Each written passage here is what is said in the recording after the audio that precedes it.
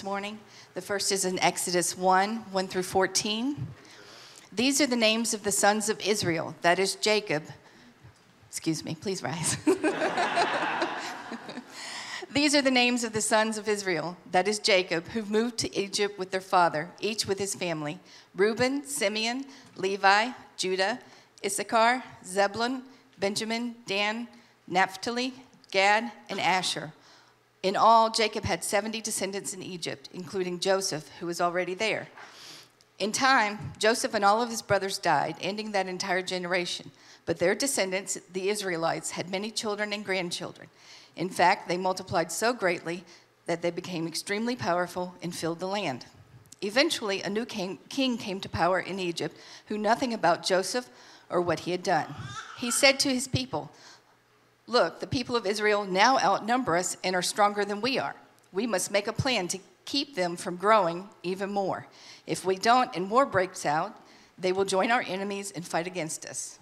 Then they will escape from the country." So the Egyptians made the Israelites their slaves. They appointed brutal slave drivers over them, hoping to wear them down with crushing labor. They forced them to build the cities of Pithom and Ramses as supply centers for the king.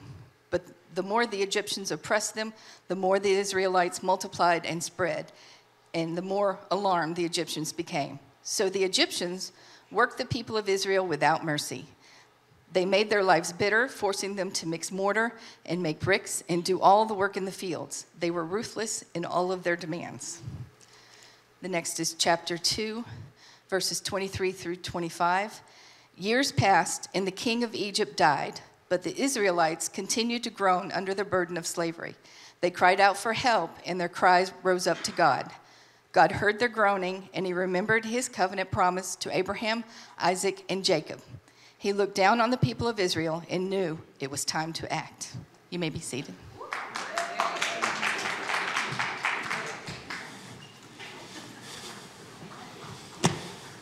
Thank you, Brad. How we doing this morning? Good? It's good to see you guys. Thanks for being in church today. Glad you're here. Love it when you're here. We are starting a new series for this fall, and we're just calling it Exodus, based on the book that we're studying. It's the second book in the Old Testament, Exodus. And whether you realize it or not, you were born in the middle of a battlefield.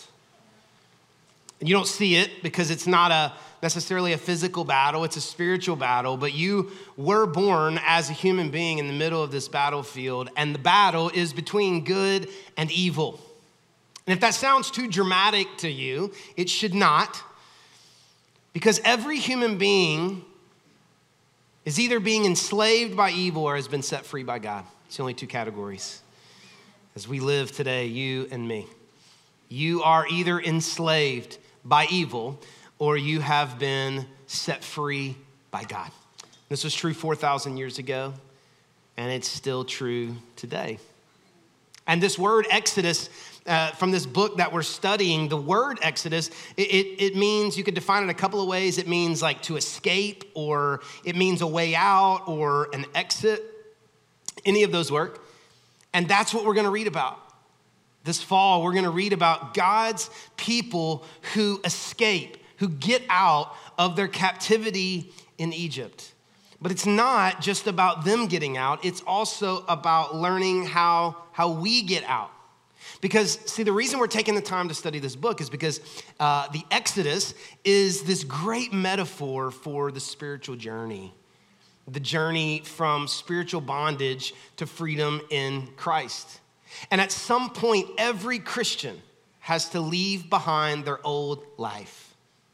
Let me say that again, because I want everybody to hear me. At some point, every Christian has to leave behind their old life. So as we read this story, we're going to be able to see our own story playing out on the pages. Now, in the ancient Jewish Haggadah, which is just a book of Jewish lessons and wisdom and teaching, there's this great line that says, in every generation, a person is obligated to view himself as if he were the one who went out of Egypt. And for the Jewish people, this was such an important idea that every generation should embrace the Exodus. that they don't say that God brought them out. They say God brought us out. It's seeing ourselves as the people who are being rescued, seeing ourselves as the people who are being saved. And so I don't want to belabor this point. It's the first week of a series, so I'm going to spend a little extra time up front explaining some things, and I don't want to belabor the point, but I have to spend a little bit of time on the point because it's an important one, that the story of Exodus is a true historical story. It really happened. We can prove it archaeologically. Is that the way you say it? Yeah, we can prove it. We know who the Pharaoh was that they were talking about. We know where it happened. We can prove that this happened literally. But it's also the central story used by Israel and the Psalms and Jesus and the Christians for thousands of years to describe our spiritual journey. I don't know how much you've read the Bible, how much time you spend reading the Bible. I would encourage you to try to do that a little bit more. But as you read it throughout the Old Testament, and especially in the Psalms, and even when Jesus is talking, they use the Exodus. They talk about how as God brought them out, so he brings us out. Or as God provided in the desert, so he provides. Or they use the way that God showed his power against Egypt, so he displays his power. They use these stories of the Exodus as the kind of metaphor or the story, the idea for all of our spiritual journey. Thousands of years, this is how the church has used this story. And it is about our journey out of sin, our journey out of captivity and into a life with Christ. Now, back in the second or third century, there was a theologian named Origen of Alexandria, and he contributed so much to Christian literature. But really his claim to fame was that he gave us kind of this framework for how to read the Bible, a way to interpret the Bible that was new at that time and really has kind of stood the test of time. And he gave us 4 ways to read the Bible, especially when we're reading the Old Testament. The 4 ways he gave us, in case you were wondering, you're a nerd like me, you want to know this stuff, is literal, moral, allegorical, and anagogical, which means nothing to you, but this is what he was saying. He was saying that when you read the Bible, there's going to be a literal historical meaning. It's exactly what the author meant. It's telling you what happened literally. There's a moral lesson that you can read. So as you're reading it, is there something in there that helps me to live my life, a moral lesson for my life? But then the allegorical is there anything in there that tells me something about Jesus or points to Jesus? And then the anagogical, Origen said, is that you read the Bible and you look to see, is there anything in there that points to the overarching story of God and eternal or afterlife? All right? Now, the reason I tell you that is because over these next several weeks, as we're reading Exodus, we're just going to kind of weave back and forth in these 4 things. That as we're reading it, sometimes it's just going to be historical lessons, and other times it's going to be moral lessons for us, and other times we're going to see so much of Jesus. I'll just give you one example, that the people needed to deliver, and God sent a baby who came out of Egypt. Just like Jesus, who was a deliverer, came as a baby. I mean, there's just so many ways to see Jesus. And then we're also going to see how the people coming out of Egypt represents you and I. They're going to their promised land. Eventually, we will go to our promised land. So we're going to weave back and forth into all this, and you don't need to worry about it, and I'm not even going to announce it. You'll just kind of get it and pick it up because you're smart, and you'll get that, right? But as we kind of are starting this journey together, what I want to do is I want to read you a few verses from chapter 6. And we're going to get to chapter 6 in a few weeks, but I want to just read you a few verses from chapter 6 today because it's going to help us kind of know where we're going. And it's a conversation that God had with Moses. Just kind of sets the table for all that we're going to talk about together. Exodus chapter 6, just 3 verses 6, 7, and 8. They're going to put up on the screen for you. But this was God speaking to Moses, and this is what he said. He said, "Therefore, Moses, say to the Israelites," so Moses, I want you to tell them this message from me, from God. "Say to the Israelites, I am the Lord, and I will bring you out from under the yoke of the Egyptians. I will free you from being slaves to them, and I will redeem you with an outstretched arm and with mighty acts of judgment. I will take you as my own people, and I will be your God. Then you will know that I am the Lord your God who brought you out from under the yoke of the Egyptians, and I will bring you to the land that I swore with uplifted hand to give to Abraham, Isaac, and Jacob. I will give it to you as a possession. I am the Lord. Now, here's why I read that to you. Because those 3 verses that we just read, still to this day, for Jewish people are called the 4 I wills. They still use these and quote these at Passover to this day. And in these passages, God made 4 promises to these people, and the promises that he made to them are the same promises that he makes to you and to me. Throw that back up on the screen for me, guys, if you would. This is what God told Moses to tell the people that God was going to do. First, God says, I'm going to bring you out. I will bring you out. The second, he says, I will free you. Then third, he says, I will redeem you. And then last, he says, I will take you as my own people. I'll bring you out. I'll free you. I'll redeem you. I'll take you as my own people. And if we wanted to kind of paraphrase that for us and where we are today, here's what God's saying. God says, I have a plan for my people. And here's my plan. I'm going to bring you out, which is, we could say that's God saving you. And then he says, I'm going to free you, which is God changing you. So for them, he was going to get them out of Egypt, but the next step was to get Egypt out of them. They had a way of thinking, a way of life.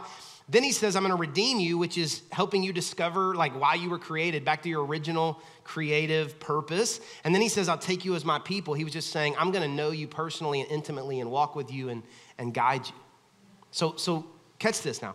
God says that his plan for his people, and that includes you and me to this day, is he wants to save you, change you, help you discover your purpose, and know you and love you and guide you personally. It's what God's plan is for your life. It's what his plan is for every human being. Not a plan whether you should be a doctor or a lawyer or a mom or an athlete or who you should marry or where you should live. That we could talk about that later. That's specific plans. But God has a plan, an overarching plan for every single one of you and every single one of me. And his plan is he wants to save you. He wants to change you. He wants you to help you. He wants to help you discover your purpose. And he wants to know you and love you and guide you personally. Now, it doesn't necessarily work, exactly step 1, step 2, step 3, step 4, because the Holy Spirit's involved. But there is kind of a flow to it, that before God can change you, he's got to save you. Because if you try to change before you have Jesus, it's just kind of a moral perfecting, right? Or before he can help you discover your purpose, he's got to get the old way of thinking out of you because you got to see yourself differently to do what God wants you to do. So there is kind of a flow to it. So what I would like for you to do right now is just to take a moment as you see this and you see God's purpose and plan for your life, that he wants to save you and change you and help you discover your purpose and know you and love you and guide you personally. I want you to just take a moment. I'm going to give us a little bit of silence for about 10, 15 seconds. Throw that back up there for me. And I want you to just take a moment and assess, like, where are you? If this is God's plan for your life, where are you in this process? Has he saved you? Has he changed you? Is he changing you? Has he helped you discover your purpose? Do you feel like you're making a difference with your life? Would you say you know him personally and intimately? Let's just take a moment and just think about where you are in this process.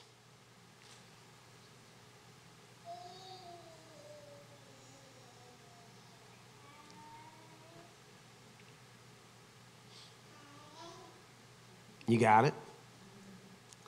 Now, the reason that I want you to know this is because we are passionate at Hope City Church about this idea.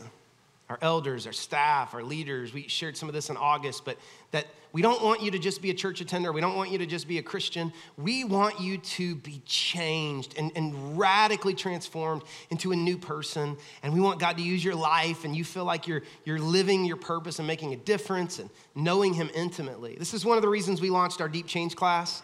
We actually started this class 2 weeks ago. We have 25 or 26 people who are going through that class.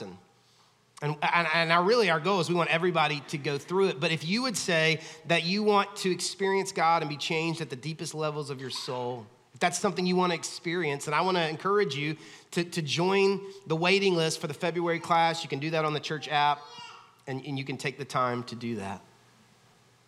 But if you're here today and you would say, you know what, Jason, I do feel stuck. I do feel trapped in a life of sin. I do feel trapped in a life that I don't want, a life that is killing me physically and mentally and emotionally. I want you to listen to me. God wants to get you out. He wants you to have an exodus, an escape. He wants to help you to break away and to be free. So as we get started today, we start at the very beginning, which is always the best place to start. We find God's people living as slaves in Egypt. The verses that Don read for us in the end of chapter 2, it just said that they continued to groan under the burden of slavery. They cried out for help, and their cry rose up to God, and God heard their groaning, and he remembered his covenant promise to Abraham, Isaac, and Jacob. He looked down on the people of Israel, and he knew it was time to act. And I've just kind of grinned all week as I've read this verse. And he knew it was time to act. I've just kind of heard this dum-bum-bum right after that. Because if God decides it's time to act, something's about to go down. I mean, God's going to drop the hammer, and he does through the plagues, and we'll talk about that later in the series. But I think the most helpful way to begin Exodus is with a little history lesson, because it's going to help everything else that we read moving forward make sense. You guys know I'm passionate about helping the Bible make sense. So I want to take just a little bit of time, just a few minutes, to explain how we got to where we are. And if you're a note taker, now would be a good time to take notes, okay? Exodus is the second book in the Old Testament. The first 5 books in the Old Testament are called the Torah: Genesis, Exodus, Leviticus, Deuteronomy, and Numbers, written by Moses, most likely, we think, and kind of gives the account of God establishing his people. And so what happens in Exodus is really just a continuation of the story in Genesis. And the story in Genesis predominantly is about one family, a family that's handpicked by God. Now, in the beginning of Genesis, you get some creation, then you get a little bit of Adam and Eve, you get a little bit of Noah. But by the time you get to chapters 11 and 12, you get to the story of a family.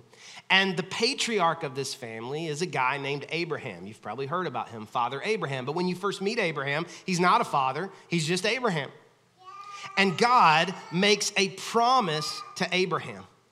God shows up in Genesis 12, and he says to Abraham, he makes this promise, and he says that starting with you, Abraham, that I am going to create a great nation. In other words, he's saying to Abraham, you're going to have kids who have kids who have kids, and I'm going to make your family tree into this great nation, and those people I'm going to claim as my people. Your family's my family. These are my people. And I'm going to take those people, and I am going to put them in the perfect land to live in. We call it the promised land because God promised it. I'm going to give them this perfect land to live in. That's what he told them. And listen, those are 2 great promises that God says. God says, I'm going to give you, your family's going to become a nation. They're my people, and I'm going to give you a great land. But that's not it. Those are great promises, but there was one more. God made one more promise to Abraham, and it was the best part. And I want to just read the last little part of it to you so you can see the words in Genesis 17:8. God made this promise 3 different times. In Genesis 17, the last time, this is what he said. He said, I'm going to give you the entire land. That's the land he promised to you and your descendants. It's going to be your possession forever. And then look at the last little statement he makes there. The last promise he makes, he says, and I will be their God. I'll be their God. This has been blowing my mind all week. I know you don't, it's not blowing your mind. That's okay. We'll get there in a second. But this has been blowing my mind all week because we live in this world that God's kind of overarching, and God we trust. He's on the money. He's in the Pledge of Allegiance. We kind of live in this world where God's kind of overarching everything. But when God was saying these words, he wasn't overarching everything. Now he was, but nobody knew it. Because in this time, there was a God of fire, a God of harvest, a God of pregnancy, a God of war, a God of water. There was gods for everything. And then Abraham had a God. He was the God of Abraham. So you're down, at the Ford plant, and somebody says, Abraham. You say, I know Abraham. Abraham's got a God. You heard about Abraham's God? Abraham tried to tell you about his God yet? He's got a God. It's the God of Abraham. Well, Abraham goes on to have a son named Isaac, and Isaac has a son named Jacob. And everybody's got their gods. There's hundreds of gods. Everybody talks about the gods, but there's this one family that has their own God. It's the God of Abraham, Isaac, and Jacob. Yeah, that's good. They were not living in this world where everyone was aware of the God that we know of. God showed up and he picked this heathen Abraham. The Bible says there's no reason he picked Abraham. Like Abraham didn't have any credentials to be picked. He picked him out of grace. He picks Abraham and he says, I'm going to give you a family that's going to be a great nation and a great land, and I will be their God. This is the promise that he made. We call it a promise, but God didn't call it a promise. God called it a covenant. And a covenant is different than a promise. Promise is nice, a covenant's better, which, by the way, when you got married, you didn't just make a promise, you made a covenant. That's a separate sermon, okay? God made a covenant. And I think the best definition I've ever read for covenant comes out of the Jesus Storybook Bible. And this is what it says. It says that a covenant is a never stopping, never giving up, unbreaking, always and forever promise. Like promise is great. It's nice. Thank you for the promise. But a covenant is a never stopping, never giving up, unbreaking, always and forever promise. And God shows up to Abraham and he says, I'm going to make you a never stopping, never giving up, unbreaking, always and forever promise. I'm going to give you a family that's going to turn into a nation. I'm going to give you a land that's the best land you could ever have. And I will be your God. And so Abraham ends up having a son named Isaac. Isaac had a son named Jacob. But one day in this incredibly spiritual, personal moment between Jacob and God or an angel, we don't know, Jacob's name was changed. And his name was changed by God from Jacob to Israel. Well, Jacob, now named Israel, had 12 sons, and the 11th of the 12 sons was a guy named Joseph. Maybe you've heard of him. Long story short, Joseph was sold as a slave. He ends up in a place called Egypt. And eventually he saves his family, all of his family, from a famine, and he moves them to Egypt with him to live there. And so that's why it says at the beginning of Exodus that Don read to us today, that these are the names of the sons of Israel, that is Jacob, who moved to Egypt with their father, each with their family, Reuben, Simeon, Levi, Judah, Issachar, Zebulun, Benjamin, Dan, Naphtali, Gad, and Asher. In all, Jacob had 70 descendants in Egypt, including Joseph, who was already there. Are you still with me? Okay. You're going to dominate Jewish history at lunch today, okay? Call your buddies from Valley View, go to lunch, and dominate Jewish history, okay? Oh, no, they're probably pretty strong. But anyway, so long story, strong Sunday school. So anyway, long story short, okay, here we are at the beginning of Exodus. And the reason I tell you all that is because you start this story and it's like, it's this, family tree. And you're like, well, why does it matter? Well, it matters a great deal. Because God made a promise to Abraham. And now this single or married guy with no kids, now there's a family tree of 70. And this 70 over the next 350 to 400 years becomes 600,000 people. And they become the nation of Israel. Now, they're not called the nation of Israel because they lived in a place called Israel. They're called the nation of Israel because their father's name was Israel. You with me? So there's 12 sons, 12 tribes from the nation of Israel. But Joseph and all his brothers and Israel, they've all died. And things have gotten really bad. They are living in misery, being treated terribly. God's people are enslaved. And they cried out to him, and God helped them. But he didn't help them because he was nice. And he didn't help them because he felt sorry for them. The Bible says that God helped them because he made a promise. He made a promise. Now, as a parent, here's what I know about promises. The only thing a kid ever remembers is what you promised you would do. Isn't that true, parents? Dad, you promised you'd shoot basketball. Dad, you promised you'd watch this movie. Dad, you promised you'd look at every one of my Pokemon cards again. Which, by the way, thanks for the hundreds of cards y'all gave him for Pastor's Appreciation. We really appreciate that. A kid never forgets what their parents said they would do. And so they cry out to God.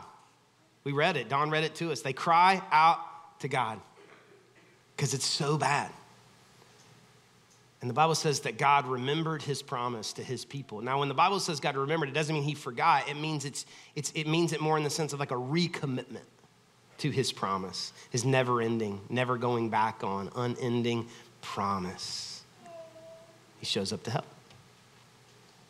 Now, here's the question that needs to be asked. Why in the world does that matter, Jason? Like, we're 20 minutes in. What's the point? Great question. God made a promise to Abraham 4,500 years ago. What's the big deal? Well, I love that question. And I want to just read you one more passage of scripture. I know we've read so much scripture today, but we're laying a framework. We're laying a groundwork here. And it's in the New Testament. It's in the book of Galatians. And we spent some time 2 years ago reading through Galatians, but I want to read this verse to you again. Chapter 3, verse 29, the Apostle Paul writing to a bunch of non-Jewish people. They're not Jewish. They have no connection to Abraham, no family tree, no DNA. They're just Christians. And the Apostle Paul says to these non-Jewish Christians in verse 29 of chapter 3, and now that you belong to Christ, you are the true children of Abraham. You are his heirs, and best part, God's promise to Abraham belongs to you. This is unbelievable. This is unbelievable that now those of us whose faith is in Jesus Christ, we belong to Christ, that every promise that God made to Abraham belongs to me. It belongs to you if our faith is in Christ. This means that the same God that made that promise to be with Abraham promises to be with you and with me. That the same God who heard their groaning hears you when you groan.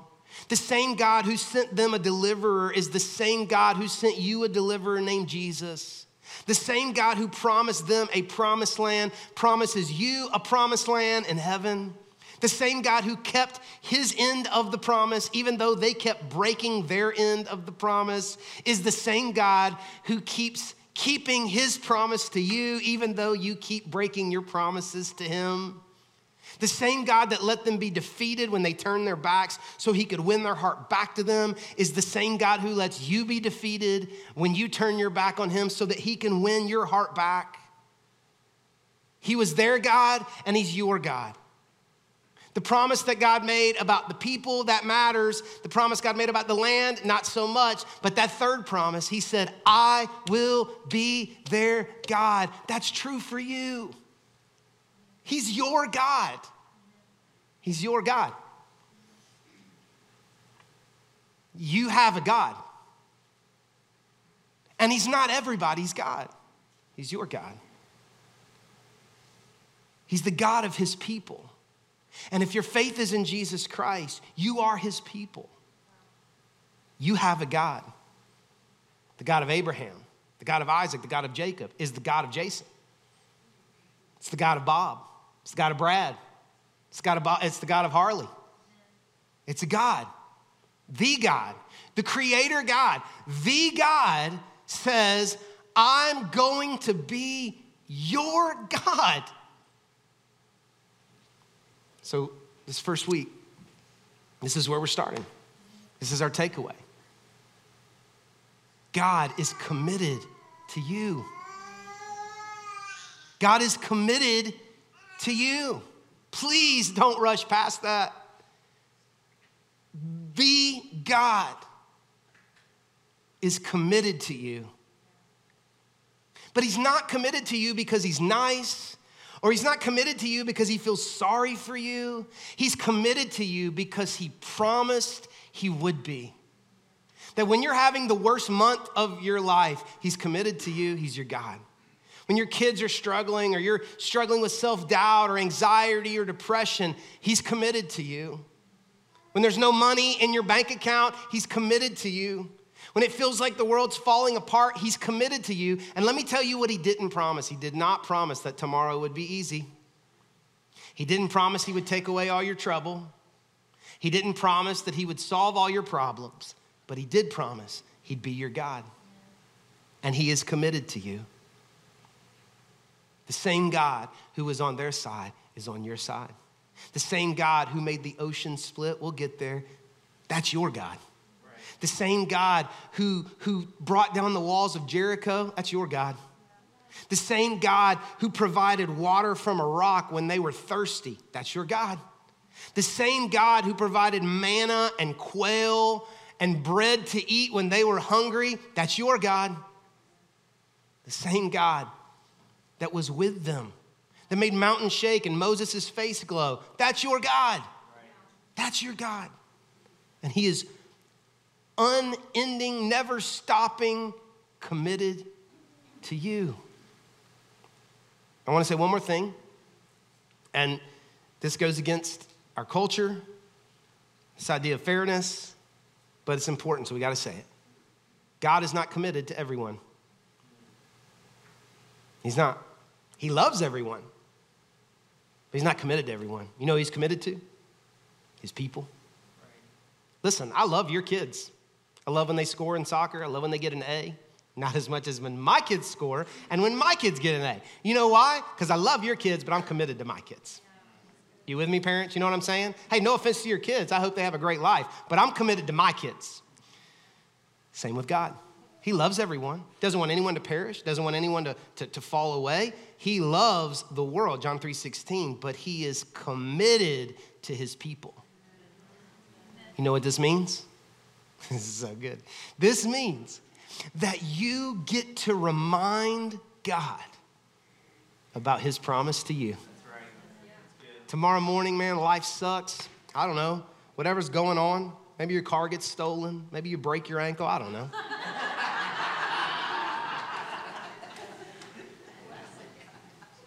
You know you get to say to God?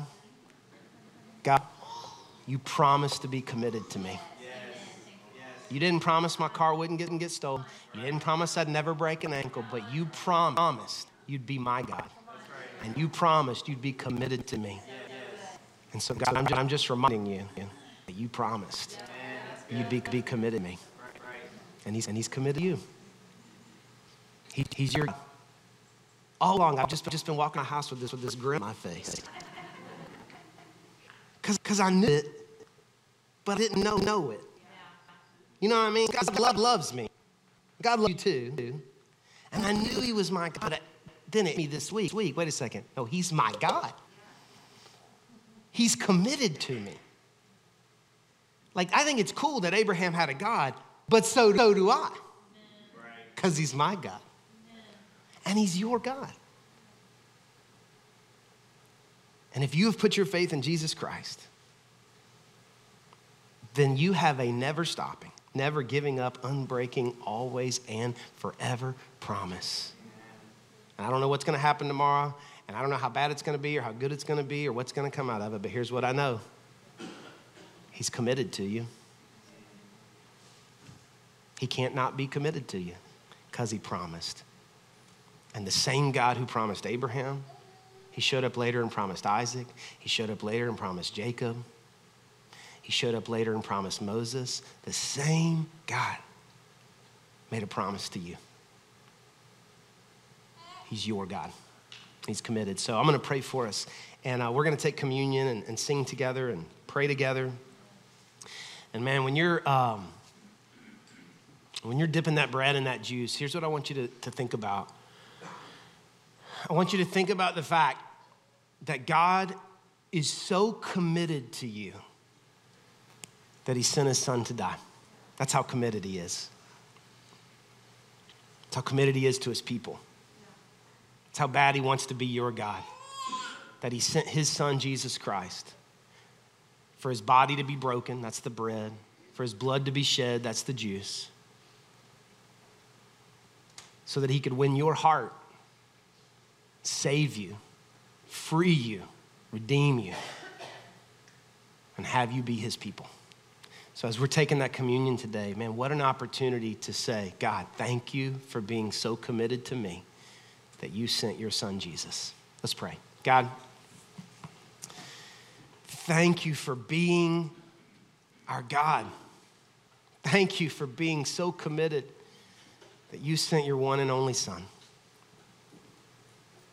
God, there have been a lot of people in my life who've told me they love me. There have been a lot of people in my life who've told me they're committed to me. A lot of them have let me down. Some of them have tried their best, but they can't love me like you love me. They can't be committed like you are because they're not God, but you are. And you made a never-ending, unstoppable, always and forever promise to be on my side, to be my God, and to be committed. And so, God, I don't have to wonder if that's true. I get to look at Jesus. So thank you for Jesus. I pray for every person in the room who's going through a tough time. You never promised to take away all our problems, but you did promise to be committed. And I just pray, God, that we would be reminded today that you're our God, always and forever. In Jesus' name we pray. Amen.